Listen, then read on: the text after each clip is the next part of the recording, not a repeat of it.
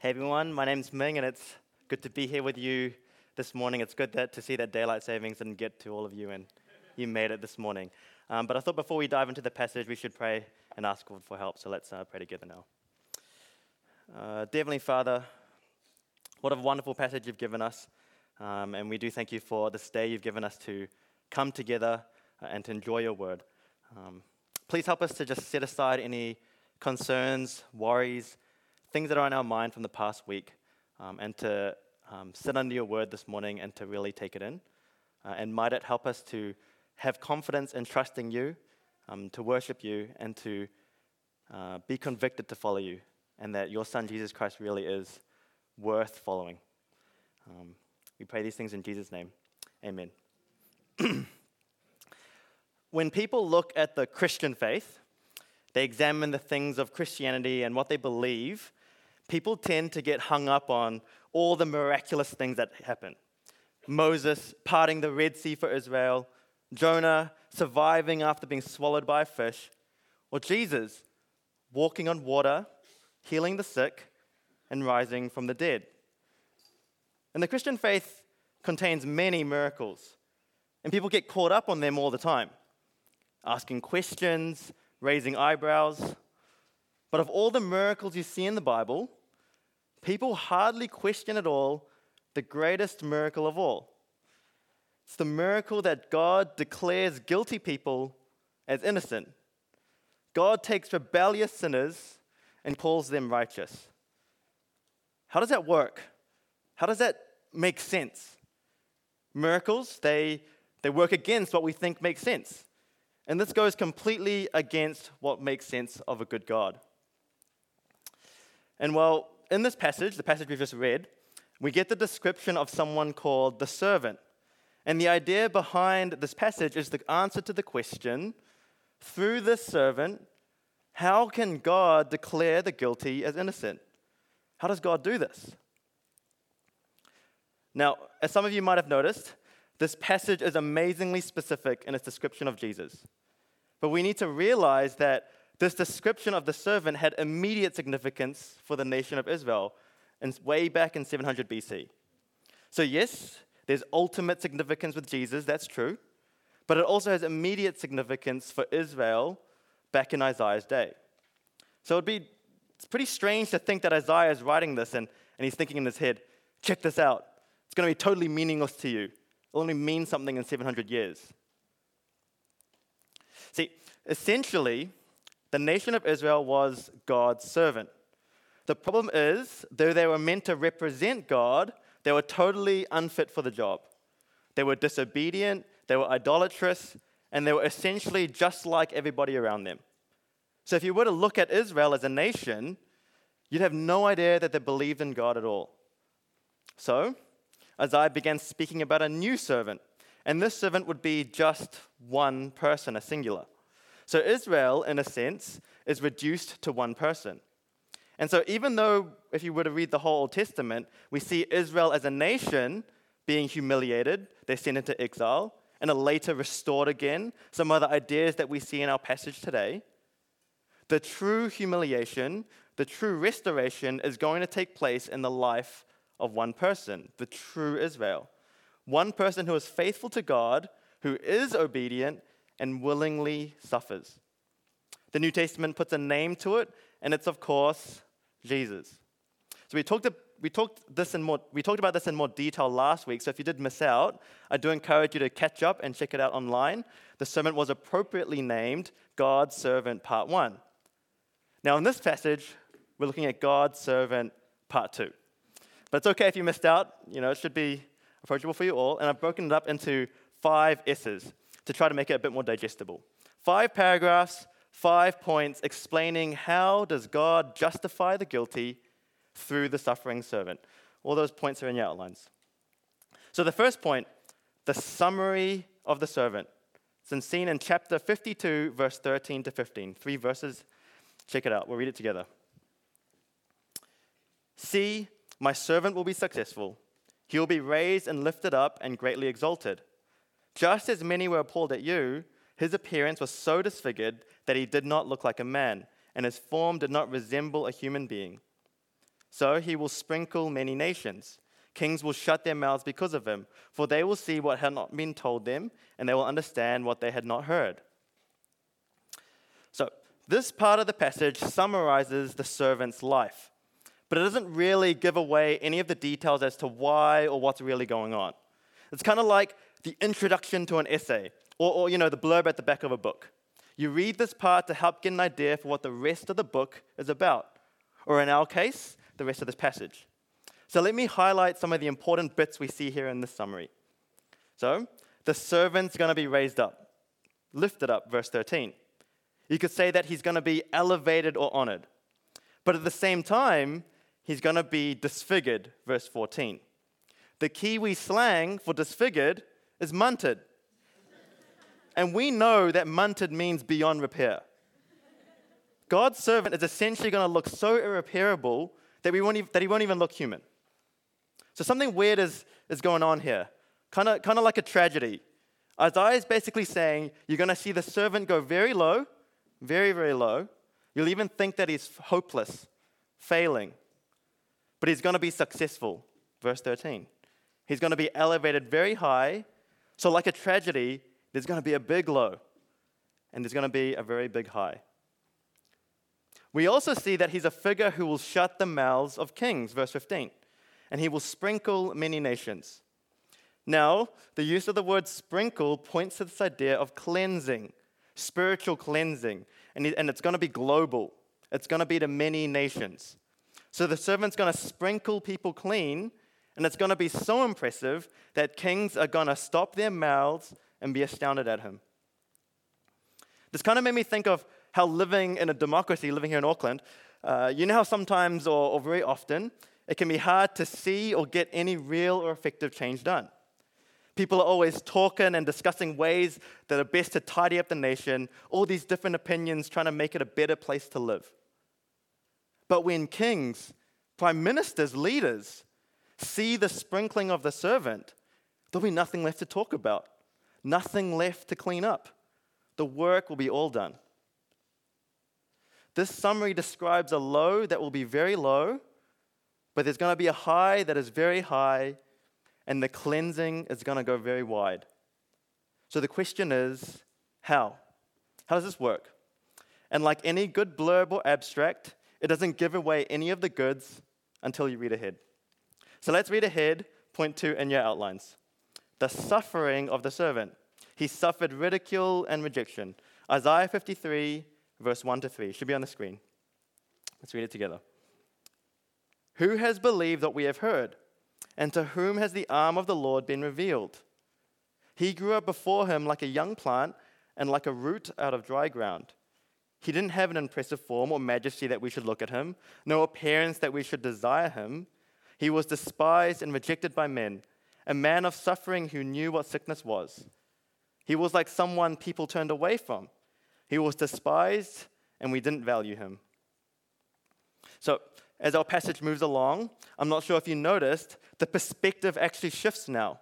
Our first paragraph sounded like it was God speaking about his servant. But from here, it seems like it's Isaiah speaking on behalf of a group of people. There's we language, we. And even more than that, Isaiah speaks in the past tense. This is a device that the prophetic writers used to describe the absolute certainty of something. He speaks about it in the past tense because it will certainly happen. Now, the passage all starts off with the question of who's going to believe? Who's going to have faith in the servant, verse 1? And the effect of having this question is an anticipation that many will not believe the news about the servant. And we see that today, don't we? We live in a city that doesn't understand the news about Jesus at all.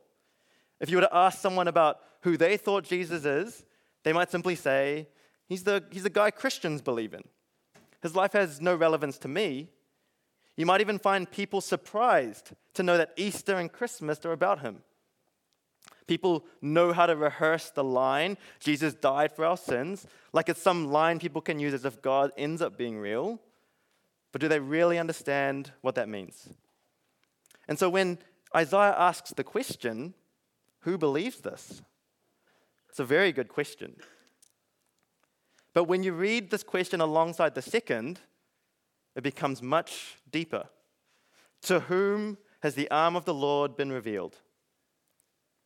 See, when you look at Christianity, when you look into the gospel, it isn't some religious idea that popped into someone's head and they made it up. It's not like Christians are believing simply because it's their preferred lifestyle choice. No, there's a revealer behind the believer. There's a God who reveals so that people believe. And God knows exactly what he's doing. So the writer is asking here, who has realized God's power behind the message of Jesus? Behind every Christian, behind every person that says yes to Jesus, is God himself. The Bible tells us that God created the universe with his fingers. The Bible tells us that God performed the Exodus with his hand. And here, the Bible tells us that God does salvation with his arm. These rhetorical questions set up this idea. Who'd have thought that this was the arm of God at work? And the section goes on to complement this. Though the servant, he began well, he grew up like a young plant, a root out of dry ground, verse 2. He had no beauty, no movie star looks. He's the ugly duckling, the black sheep nobody wants. And rather than being attracted to him in any way, it's actually the opposite. He was despised and rejected by men, verse 3. He was a man of sorrows, someone who's on friendship terms with suffering. The fact of the matter is, the servant is not appealing in any way. He's not what we'd expect as from God. See, when we think of God, we think epicness. When we look at human interpretations of God, we see gold and silver idols, grand paintings. And so, how's anybody supposed to believe in this figure? You'll notice that in this section, there's even a bit of confession. The writer says, we didn't value him, verse 3. The writer doesn't think of themselves as a natural believer. And the application for us is that we shouldn't think of ourselves as natural believers either. We judge by looks. We are superficial. You know, there's that old saying, don't judge a book by its cover. We live in a world that might say that, but the actual practice of it is very hard. It doesn't come natural to us. It's probably why that line needs to be told in the first place. On the street where Angela and I are living, there's about 6 cars that are identical and only differ by color. And they often park just outside our place. So they look like this. It's a screenshot of it. We often joke that they look like toaster boxes. And I'd never drive one of those. Now, the funny thing is, if you see the car I drive now, it's pretty much one of these toaster cars. I judge based on looks. We judge based on looks. That's the natural me, and that's the natural us. And not surprisingly, it was the natural Israel as a nation as well. Israel chose their first human king, King Saul, because he was tall and handsome. So Isaiah anticipates unbelief from the first hearers of the text, Israel, and he's expecting unbelief from people reading today, us. When we read the New Testament accounts of the number of people who doubted Jesus, had unbelief for Jesus, even had opposition for Jesus, that's the natural us. We would do the same. Don't think that if you were to see Jesus 2,000 years ago, you'd for sure believe him. You'd be keen to follow him. It wouldn't even be close. This servant was despised and rejected by men. We see no value in him. And to this day, we still struggle to see the value in Jesus.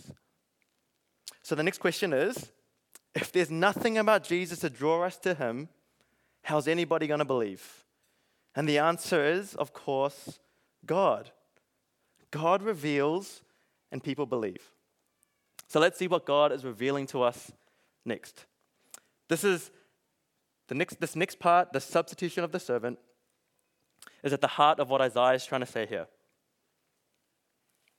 It explains to us what the cross of Christ is all about, and it's the central section of these 15 verses. So in Hebrew stories and poems, the movement usually isn't linear. It's not like what we're used to in Marvel movies or whatever, where the climax builds up to some big battle at the end. But instead, the climax is usually in the middle. Things lead into the central point, and things lead out from the central point, and there's mirroring either side. And in our passage, verse 5 is the center of the center, the key idea that Isaiah is putting before us. So let's read these center three verses together. Isaiah 53, verse 4 to 6. Yet he himself bore our sicknesses, and he carried our pains. But we in turn regarded him stricken, struck down by God and afflicted. But he was pierced because of our rebellion, crushed because of our iniquities. Punishment for our peace was on him, and we are healed by his wounds. We all went astray like sheep. We all have turned to our own way, and the Lord has punished him for the iniquity of us all. At this point of the passage, the writer is no longer simply describing the servant, but now goes into the why. And there's this idea that the servant wasn't suffering for his own mistakes. He was punished for the mistakes and sins of others. This is at the heart of what it means to be a Christian. Now, when reading our Bibles, looking for repetition is a simple and effective way of finding out the key idea of a passage. And the Kids Talk did a good job of that before. And Isaiah puts it 6 times in this middle chunk, 6 times the word our. Verse 4 and 5, he bore our sicknesses, carried our pains. It was for our rebellion, and it was for our iniquities. And the words just get deeper and deeper as the passage goes on. It's as if the real problem is being uncovered. And what's more, this passage is another picture of confession, but this time conversion happening. Verse 4, we thought that God was punishing him. But in verse 5, there's this revelation that it was for us he was being punished. It's the same people that thought God was punishing the servant, and it's the same people who realized that the servant was being punished for them. The servant was punished so we might have peace and might be healed. So, we see that the sin is ours, the mistake is ours. All of us are like sheep, verse 6, who have gone astray, lost.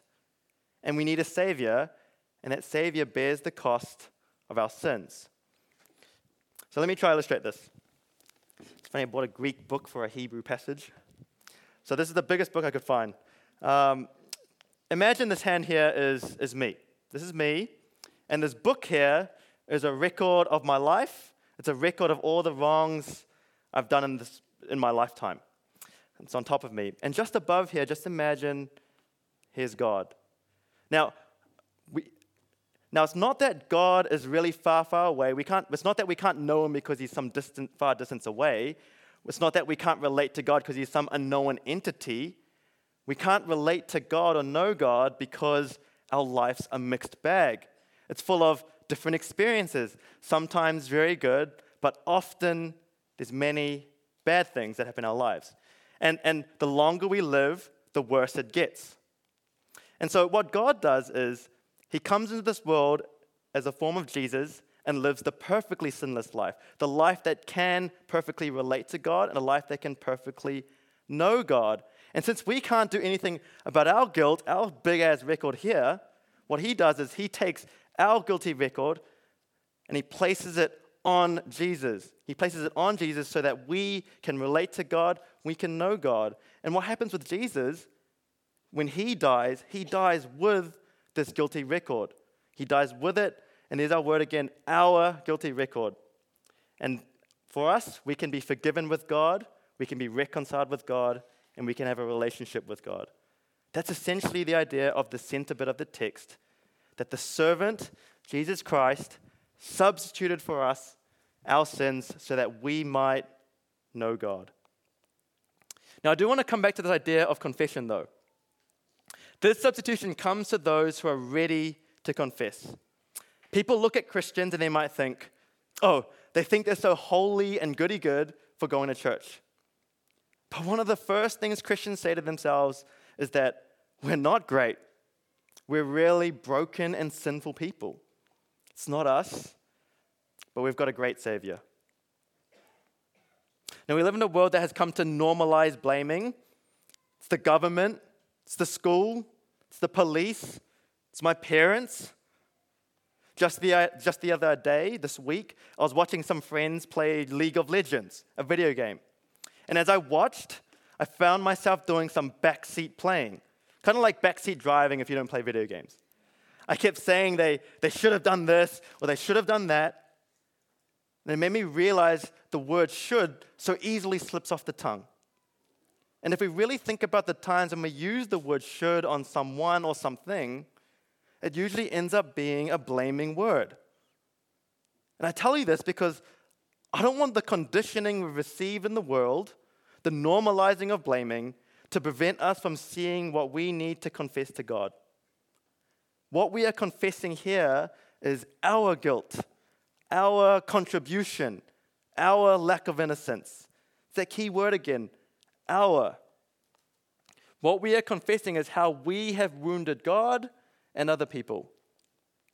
And as we come before God in humble confession, there's a wonderful Savior waiting for us that we can confidently run to. And this all leads us on to our fourth point, the sacrifice of the servant. It was a sacrifice because he was innocent. Let's read Isaiah 53, verse 7 to 9 together. Should be on the screen. He was oppressed and afflicted, yet he did not open his mouth. Like a lamb led to the slaughter, and like sheep silent before her shearers, he did not open his mouth. He was taken away because of oppression and judgment, and who considered his fate? For he was cut off from the land of the living. He was struck because of my people's rebellion. He was assigned a grave with the wicked, but he was with a rich man at his death, because he had done no violence and had not spoken deceitfully. Now, up until this point, it seems like I've sort of presumed we all see the parallels with Jesus, but I thought that this passage was a good place to show some of the very specific ones we see in the New Testament. So, popped a few on the screen. The first one is in Acts chapter 8, verse 30 to 32. Philip, one of Jesus' followers, meets with a man reading from the book of Isaiah. The man says he doesn't understand what he's reading, and if we read on, the text he happens to be reading, verse 33, is our passage. And so Philip uses this very passage, verse 35, to tell this man the good news about Jesus. Now if we move forward in John chapter 1, verse 29, John the Baptist sees Jesus in person and calls him the Lamb of God who takes away the sins of the world. And then if we quickly pop over to Mark chapter 15, we jump to a moment where we see in verse 3 and 4, Jesus is being questioned and accused just before he dies. But Jesus, he stays silent like a sheep before her shearers. We see this in other gospels like Luke, who describes what happens when the situation escalates in King Herod, Luke 23, verse 9. Now in Isaiah 53, verse 9, we read that the servant is assigned with the wicked, but was with a rich man at his death. Sounds kind of peculiar there. But in Luke 23, verse 32 to 33, should be on the screen, Jesus is crucified alongside two criminals, one on his left and one on his right, assigned with the wicked. And fast forward towards the end of the chapter, verse 50 to 53, Joseph of Arimathea, a well-regarded wealthy man, took and buried Jesus. Now, I didn't go through all those texts, but hopefully you got them down to digest later, and there's many more in the New Testament. These are only some of the parallels we see in our passage. But what I want to highlight here is the sacrifice of the servant. He gave up his life as an innocent man. He said nothing, even though he was innocent, because, as Jesus himself says in Mark chapter 8, verse 31, I'll read this one. Should be on the screen. Then he, Jesus, began to teach them, his disciples, the apostles, that it was necessary for the Son of Man to suffer many things and be rejected by the elders, chief priests, and scribes, be killed, and rise after 3 days. I labor this point because I hope we all see that Jesus himself saw himself as this servant in Isaiah, and he saw his death as a necessary thing, a necessary sacrifice, not just to fulfill Isaiah, but to bring us peace with God. And I hope we all see that we need him too. We need Jesus because God doesn't work on scales, where he weighs up how much good you've done and how much bad you've done. That's not how God works. I grew up thinking that that's how God works. I grew up in a fairly religious, non-Christian family where you were taught you could build up good karma by doing enough good deeds, donate more to temple, pray more, be nice to other people, all that stuff. God doesn't work on scales. But many people think he does. Deep down, people think, as long as I'm not hurting others, if I've done enough good, I'll be fine whatever is at the end. But God doesn't work on scales. He works on spotlessness. Spotlessness. Yes, spotlessness. And you can only get spotlessness either one of two ways, right? You either live a spotless life yourself, and I think we can all agree that we're all a bit past that already, or you can receive spotless as a gift. So in high school, I performed the Chinese yo-yo in a white shirt. Should be on the screen as a photo of me. Took a while for me to dig up a proof photo.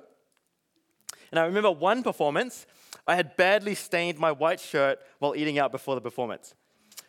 It was so bad that the teacher deemed me unworthy to be in front of the crowd. So what ended up happening was my friend offered his shirt in exchange for mine. He gave up his spot in the performance, took on that cost so that I could perform. Now, I could only take my friend's shirt because it was spotless and made me worthy to perform again. And Jesus can only take on our sin because he's spotless. He's perfectly innocent. And this got me all thinking about the cost of forgiveness. What does it cost us to forgive? How expensive is it for you to say, I forgive you, and really mean it? See, we live in a world where when we've been wronged, we're told to just suck it up, take a chill pill or whatever.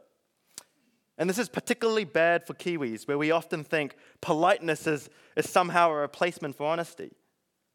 We might even think a problem will go away if we just ignore it, move on.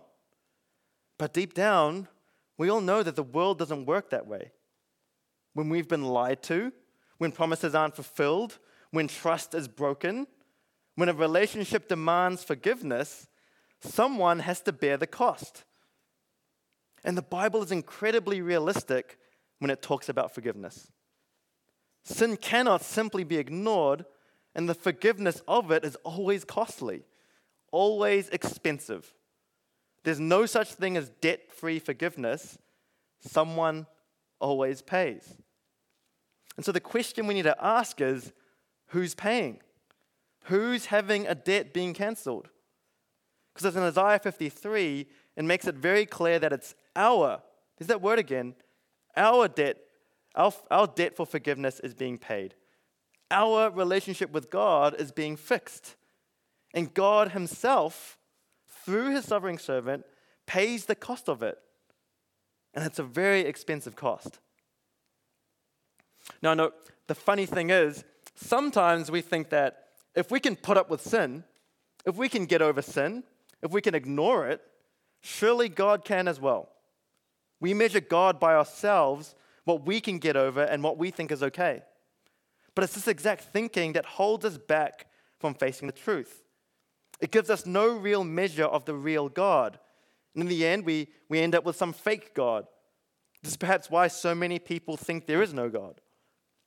But when we do that, we lose sight of the true and living God, his unmatched holiness, his incredible purity, and we diminish the truth about sin. God is so holy, so pure, that even one small blemish on our record requires the payment of Jesus' death.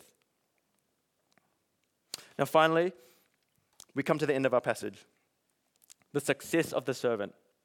Isaiah 53, verse 10 to 12. Let's read it together. Yet the Lord was pleased to crush him severely. When you make him a guilt offering, he will see his seed, he will prolong his days. And by his hand the Lord's pleasure will be accomplished. After his anguish, he will see light and be satisfied. By his knowledge, my righteous servant will justify many, and he will carry their iniquities.